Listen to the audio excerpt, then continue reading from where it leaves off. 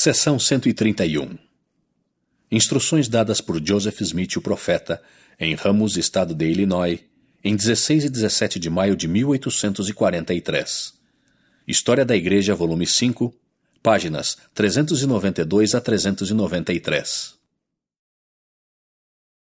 1 a 4. O casamento celestial é essencial à exaltação no mais alto céu. 5 a 6.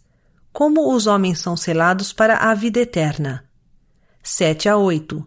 Todo o espírito é matéria. Na glória celestial há 3 céus ou graus. E para obter o mais elevado, um homem precisa entrar nesta ordem do sacerdócio, que significa um novo e eterno convênio do casamento. E se não o fizer, não poderá obtê-lo.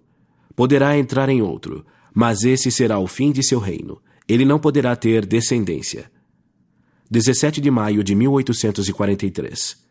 A palavra mais segura de profecia significa um homem saber, por revelação e pelo espírito de profecia, que está selado para a vida eterna pelo poder do santo sacerdócio.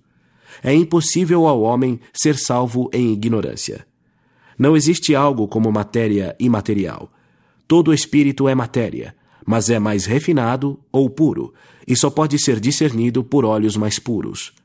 Não podemos vê-lo, mas quando nosso corpo for purificado, veremos que ele é todo matéria.